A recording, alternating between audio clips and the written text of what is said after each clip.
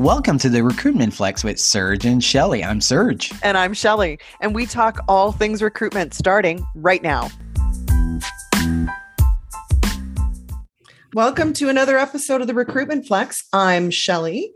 And today's episode, we've got some really interesting things that we're going to chat through. The first one is talking about annoying candidate behaviors. As recruiters, we're going to share our pet peeves. The other thing we're going to talk about is what are some ideas that you can use if your organization just can't compete when it comes to cash, because we know how quickly salaries are escalating. A case out of Wisconsin about recruiters taking a whole bunch of people at one time, and something I knew nothing about. Did you know that there were fake LinkedIn profiles? Who knew? At any rate, I've got two co-hosts today. First of all, of course, is my favorite person in the whole world, Serge Boudreau. Serge, welcome to the show. I'm your favorite person in the whole world. I guess that's a pretty big compliment. I'll make sure that your family knows about that too. I'm going to send a note to them. All I ever talk about is Serge this and Serge that.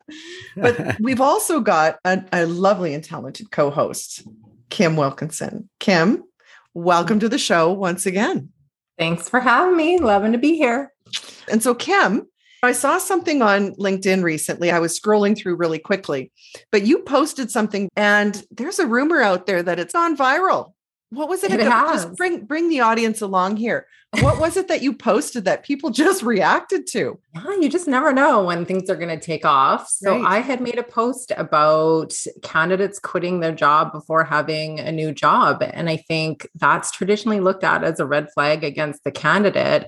And I really challenged everyone to go, why are we not looking at that as a red flag against the company? And that really took off. And so it currently sits at over 1.3 million views on that post. So that's my biggest by far. Oh my God. So what are the comments? What are people saying? I would say majority are in support and love it. I think when you get into that arena of visibility, that's when, the assholes really come out of their caves. And some people have read it as me making assumptions about people's financial wealth and stability, and have really ripped me a new one about that. So if you're looking for some entertaining, complete derailment, head to my profile. So tell me, how crazy are the crazies? What was the most vile thing that somebody said? Well, I haven't read through every single one because there's a lot, but you don't respond to them all, do you? How dare you? Yeah, it gets to a certain point where I can't engage. I can see you clearly just don't know how to read. So I can't help you beyond that. But how dare you speak about my finances this way? I wasn't even talking. What does it have to do with anyone's finance? If you are in an environment that is so horrible that you need to quit, and we're seeing a lot of that. I have 5-6 different examples that in the last, say, 6 months that people have done that. They're just sick of that company. And they know that the job market is extremely hot, so they can quit and still look for a job and still be considered. The ballgame has changed. Did you get much comments about they implemented the COVID mandate and I'm not getting vaccinated? Did you get any of those? Some people did comment, could be from vaccines, but really the hot one was me talking about people's finances. And I think it's because I saw people leaving financial security and someone was like, how do you know these people are financially secure? And I'm like, I would beg, and I could be completely off base, that the majority of people are working for a financial motivation. I'm not volunteering over here, and I don't know many people in my circle who are. You may be fortunate enough just to work by choice, but... Oh, wow. Wow. So we'll keep an eye on that. But well done, Kim. How to be out there. Shelley, have you seen that in your network that people are quitting jobs without having another job lined up? No, I haven't. Oh, really? Honestly, no, not without having another job lined up. I'm seeing more of people with multiple offers. How fast you've got to move, holy crap. And there's been times where I think I can sniff out when somebody is trying to do the test close on you, fear of missing out. I've got these other offers coming in and I know how to respond to that, right? Because I'm transparent on compensation. So where does it line up? Is it in this industry? And as soon as you start to probe, you can call bullshit pretty quick.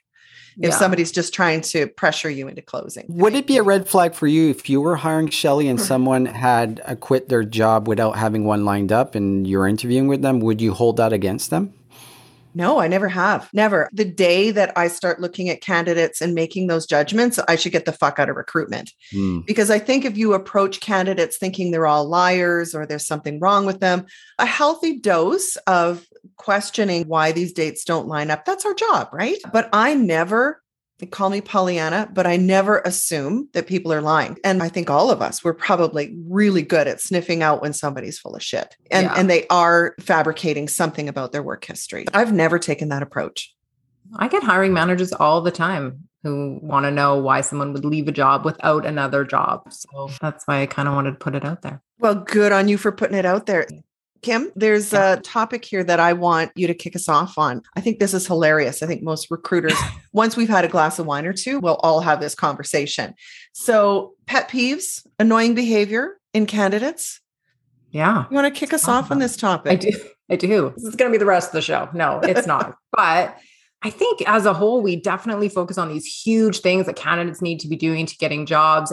And yet we're forgetting some of the small nuances that really can set an impression with someone. And so there's a few things. I'd love to hear your guys' pet peeves that just drive me absolutely insane. Because I recently posted out on Facebook out into my community. I was hiring near my neighborhood. And so I leveraged that to hire, put out what I was hiring for, said, please email me your resume. Do not DM me because I don't want to be doing business through my Facebook. Immediately, I have 5 direct messages in my inbox. And I'm like, guys, you have automatically shown me that you do not know how to follow just a basic direction. Why would I then consider you to hire if the opening introduction is that way? Another thing is unprofessional voicemail. You know, you have people who come on and it's chaotic, it's swearing, it's abrupt. I mean, there is a generic voicemail available. If you don't have it in you to muster up something professional, utilize that tool versus coming on with something straight out of, I don't know, a party scene. It's a little bit insane.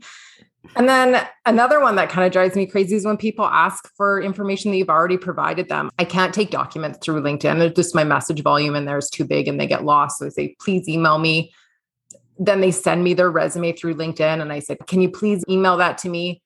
Oh, what's your email address? And I go, I literally just provided it to you 3 lines ago. And you're asking if, again, those are my biggest pet peeves. I just think it shows a lack of, resourcefulness and attention to detail, which I think are the things we all look for in great candidates. Am I crazy?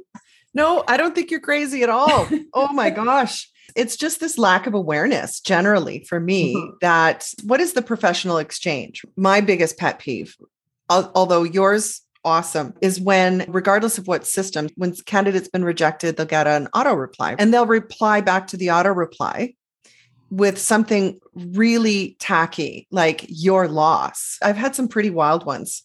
Even just recently, obviously you don't know how to read. For not picking me, you must not know how to read. Oh my God. Oh. Or when they ask, can you please explain to me why you feel I'm not qualified?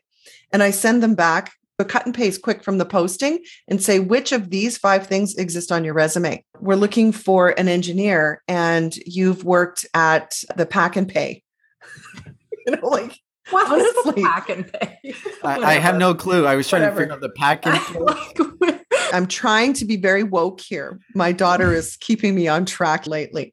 So I didn't want to name an organization because they're all lovely and fine. But if your work history has purely been packing groceries and you haven't graduated from high school yet, do I need to fucking explain this to you? When I started to recruit, it was candidates' email address. And I remember seeing email address like juicybottom69@hotmail.com. Oh my God. And I'm like, come on. In my adult life, I had to have a wake up where I used to have an email that was Saucy Kimberly. And I'll tell you, that evolved to be grosser than I had intended it at 19. And then needed to update that to something more professional. Oh, I have a new nickname for you. Saucy is what I'm going to be calling you. The other one that's happening a lot to me in the last couple of years is not testing their Zoom or Teams link. The call starts and I get a call from either them or the actual hiring management link. The person's not on and where they're saying they're having difficulties. Come on, test your Zoom link or your Teams meeting a half hour before. Make sure you're resolving any issue. And even when it does work, when your sound is not connected or any technical issue, especially if you're interviewing for a tech company, you're going to get knocked off really quickly. Yeah. So let's go to our next topic here, Kim, because I think it somewhat resonates a bit with your post that went viral, and that is around money. And the premise is that people work for money. And the reality is that some organizations, there is a pay band that they can pay.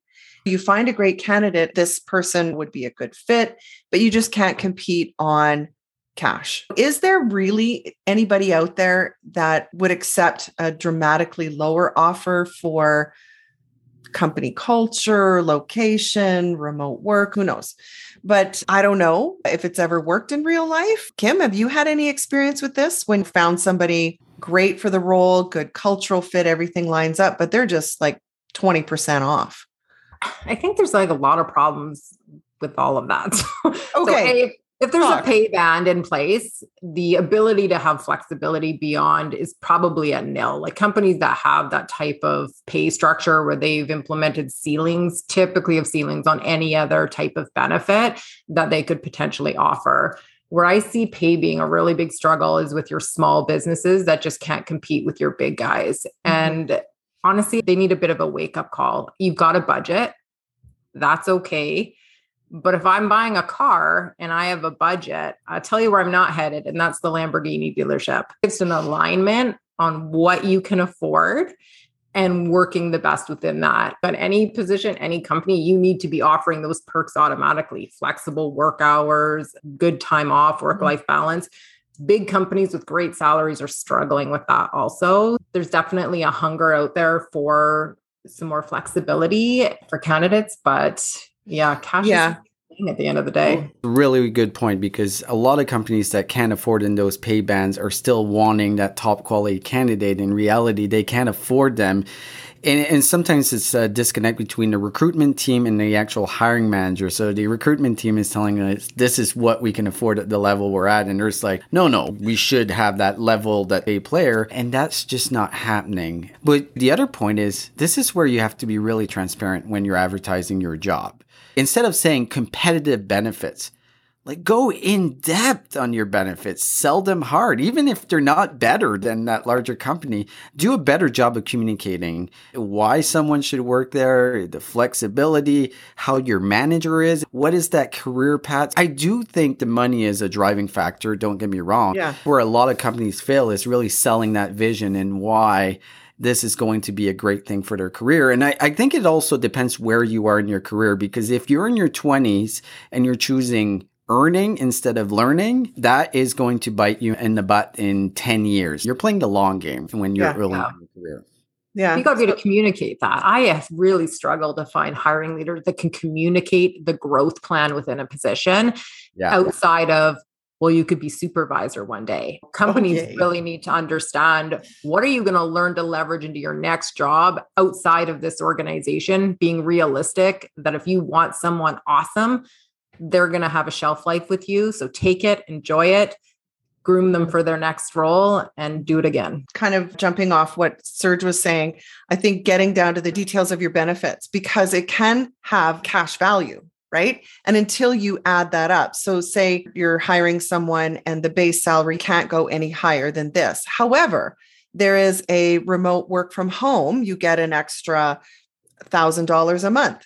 Rather than traditional benefits, we also have an account for any sort of physical fitness or whatever. And that's another $100 a month. Plus, we're going to pay up to a maximum of $75 a month for your cell phone and another $75 for your internet connection to make sure you've got the best. I don't know if you want to spell all that out, but certainly when you're getting down to closing on a candidate and you're like maybe $10,000 away, can you really make that up in other ways that, but still the same cash to their pocket each month of what they initially asked? But you can get them there. There are things that organizations can do. Can I have the last word on this insight, Shelley? Is that okay? We'd love you to. So one of the things that we look at when it comes to a big company, a lot of big companies, the whole recruitment process is still very weak. If you're a small company, you can actually leverage that to your advantage. You can have fantastic job ads. You can have a really good process. These are all things that don't cost money. If you get a candidate a really good experience, you're going to get a leg up even though you can't pay them as much. And the other thing, if you can't pay as much, but you want top talent, there's ways that you can do it, but you have to take a risk. You have to take a risk on someone that maybe doesn't fit the ideal profile, but has tons of potential and skills that could easily transfer. Is it going to take a little bit more training to bring that person to the same level? Maybe, but that's the price you have to pay to be able to get that level of talent that the hiring manager needs. The most critical thing is make sure your shit is in order. Make sure that you've got everything tight. So when people are coming through that process, you have an advantage. You're giving them a good experience, and very true. You might win out and faster. Money is less. Speed is a currency. Yeah, for sure. Let me set the stage for our next topic. I thought this was an incredible case coming out of the county in Wisconsin called Outagamie. At any rate, what happened was one healthcare region posts some jobs, interviews somebody, and they got a really good offer. They go back to work and say, hey, I just got a great offer from ThedaCare. And then word spreads. What ends up happening is like 7 out of 11 employees apply to ThedaCare and get hired. The hospital they were leaving was a place called Ascension, Wisconsin. I think they do radiology or something. But essentially, a judge slapped the company that was recruiting all of the staff, hit them with a hold matters. These people can't leave for 90 days because you would bring the other company to its knees. Now, I've not ever seen a case like this before, certainly where there was a successful court action. But as recruiters, I know I've always said, I post the job. I did not call them and headhunt them out. But we know what happens if somebody goes back and says, listen, like we're currently making, say, $35 an hour here, and I just got an offer for $55. They're all going, but not so many at the same time. So I don't know. Kim, did you get a chance to read the news article? Before you go any further, Shelley, I just want to correct one of the things that you said. So we have facts here. So you actually flipped it around. Oh, sorry. Okay. So you just reversed it. Oh, sorry. Okay. Yes. So it was ThedaCare that filed the injunction against Ascension, Wisconsin. Exactly. But essentially the same story, but the circumstances is not something I've seen before. How about you? Yeah, I find it fascinating that was even brought to a court of law. I think there's probably some real crimes happening, and it doesn't involve people seeking a higher and better paying job. But the lesson of pay your staff well, right? I mean, know your market, know your competitors. I'm not familiar with the Wisconsin market, but in Calgary, I know, for an example, all Big Four and public practice firms right now are increasing salaries, because they're seeing it and they know it, and they know their candidates are being poached by industry or their competitors, and they're acting accordingly. I'm sure this employer was offered an opportunity to counter. Did they take it? Did they counter? I think there's more to it than just, oh, my candidates applied with you. What did you do to keep them? Well, this is a really complex case. The one thing that kind of muddies the water here with this particular situation is it's healthcare, right? Healthcare in the States is business, right? It's not like it is business, but also losing 7 out of 11 and the type of work they're doing, it could cause some major issues with patients that are in care at this particular hospital. So you do not want to put patient care in the mix of a recruitment challenge. But you are completely right. From what I'm reading, it was a major difference in pay. We're not talking $5 more now. We're talking significantly more. These employees are all at will. So at will employees in the US can get fired with no notice and no severance. If you're going to treat your employees like that, you're not mitigating your risk as an employer, because they are going to go and look for the better environment, the better pay, and good for them for doing it. I get why they filed an injunction. I don't agree with it. They should have done a way better job, and they should have come back with a strategy, to your point of, okay, we'll match it and give you 15% more. It is for profit. So what's your thought, Shelley? Where's your head on this? I guess what shocks me the most is that a court would step in the way and say, you can't leave your job. That to me was like, wow, because you're right. That's employment standards down there is you're at will. But a judge stepped in front of them and said, no, you need to stay where you are now because it does impact healthcare. So great point, Serge. The interesting thing here is they can't go work, but they could all quit. Like you can't stop them from quitting. So they could quit and just wait 90 days. I don't think any of them would do that. I think if you are in healthcare, you're very dedicated to the well-being of people. I don't know if this is going to create kind of precedents for other organizations in similar situations, because I think we're going to see this again, right? But why wouldn't it? Arguing, so this is a competing business. They could take on those patients, arguably. And so now we're talking about Superstore and Safeway. So Superstore no longer can open and sell groceries, which is also deemed an essential service. I know different. But what would then stop a grocery store from motivating from the same space? I think it's a can of worms that's being open, keeping people at their work against their will. I think it is a huge topic. Yeah. I know here in Calgary over the years, there was always this ebb and flow. Even back early in my career, we would see one of the major employers would be offering more for, say, IT professionals. And one person would go and it was like pulling a thread. Within 90 days, you would see like 25 people, their LinkedIn profiles change and they went over to Conoco. Then someone else would increase. And it was almost like the waves. You could see them coming. And there comes a time when that just becomes a risk for every organization. I'd like to jump into the next topic, Shelley. Okay. And, this one is actually brought by Jan Tegz, the author of Full Stack Recruiter, who's going to be on our show in a couple of weeks, so we can dig in on this article a little bit more. And we have the LinkedIn expert here with 30,000 followers and 1.3 million views on her LinkedIn post. So I'm really interested to get the perspective of what she's going to say on this. So companies using fake LinkedIn profiles. And it's like, I didn't even know that's happening. But I guess fake profiles has been an issue for LinkedIn for a while, but Jan gives a little bit of perspective of why companies are doing it. To give you an example, Perception. Companies that maybe have 4 employees, they're creating all these fake profiles. So it shows that the company has 30, 40 employees. Most of them are fake. They're going into the market to show that they're bigger than what they actually are. Isn't that the stuffing your bra of LinkedIn? Or putting a sock in your pants for mail. Right. That's false advertising. Kim? I think it's bizarre. Being a small business, I take a lot of pride in being small. I think there's so many things you can bring to the table that a large business can't. I don't know why you would try and be in that space if you're not. It's weird. It reeks a bit of desperation. I would think people would make up fake profiles to be a keyboard warrior. I know that's where we see it on like Instagram or Facebook, because now I can, say all the shitty things I want and no one knows it's me, can maybe be a bit freeing and liberating for that individual. But for that reason, I don't know, it's weird to me.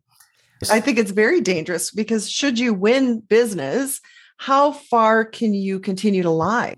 Like if you are just 4 people, but you've just won a piece of business that would require the resources of 33 people in the profiles that you're showing as your employees, and now you can't deliver. Yeah. The other reason, Shelley, and I'll get your take on this one, is companies are sending out email campaigns or promotional items. Basically, they're spamming. And instead of associating their name to it, they're creating these fake profiles on LinkedIn and also fake emails so they can send millions of spam and it never comes back to them. Shelley, what do you think of that?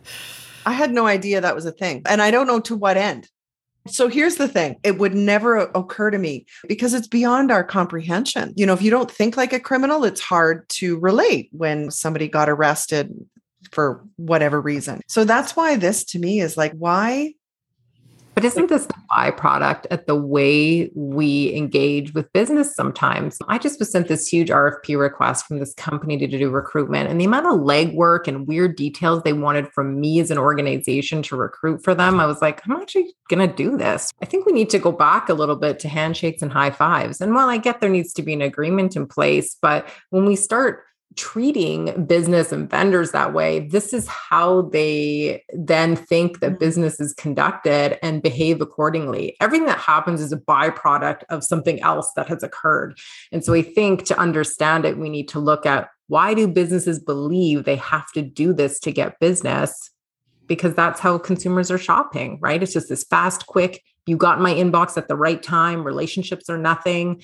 And here we are. I completely agree. Really good point. The next one I want to get your take on, Kim, because this fits exactly where you're at. Overcoming the LinkedIn limits on connections that are creating additional profiles so they can help to more people because they've reached what is 30,000 is the limit now, right? It is. Yeah. Which again, so a problem created, a solution put forward, and here we are. So I think it's silly that there's a connection limit. I'm about 40 out and I have about 1,600 pending requests. So it's real tight competition in there. And I don't want to feel like that. I think it's crazy that I have to select and choose. I'm going through and disconnecting with folks that maybe I'd connected with who don't make sense anymore. I want it to be within people I can help and serve. But why am I having to make that decision? I don't know. Shame on me. But I think, Kim, you did it the right way, right? You actually have some type of interactions or connection or something that is relatable compared to, there is so many people out there that are either hiring external firms to reach out to thousands of people for connections. And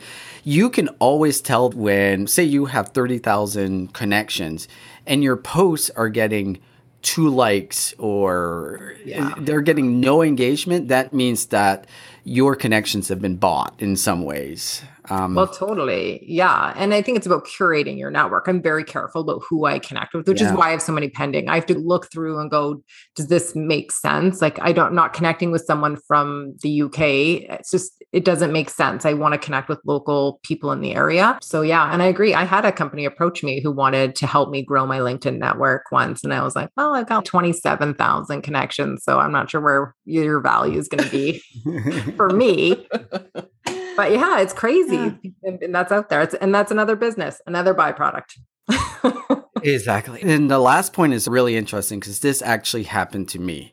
A lot of companies, especially staffing companies, they're using fake LinkedIn profiles with faces of very attractive people. And I've had a whole lot of recruiting companies leverage my photo to create profiles. So when they see Understandably. Yeah, so they can catfish in a sense and put out an image that's maybe not real by leveraging attractive people to go out and contact some people. George, I'm sorry to hear you've been victimized like that. You're hurting. God. Does anybody have a 1-800 number to a counselor for them? Oh my goodness. Yeah. That's a good one, Serge. Well done. Well done. Played. Thank you. We have covered a lot of topics, and Kim, it's always great to have you on the show. And we do record on camera, but we rarely release the video. Kim and Shelly are looking fantastic. I am like the luckiest guy in the world to spend an hour talking about recruitment with these incredible and smart women. So thanks again, both of you. Really appreciate having you. Kim and Shelly, always a pleasure. Thank you, Serge. Thanks, guys.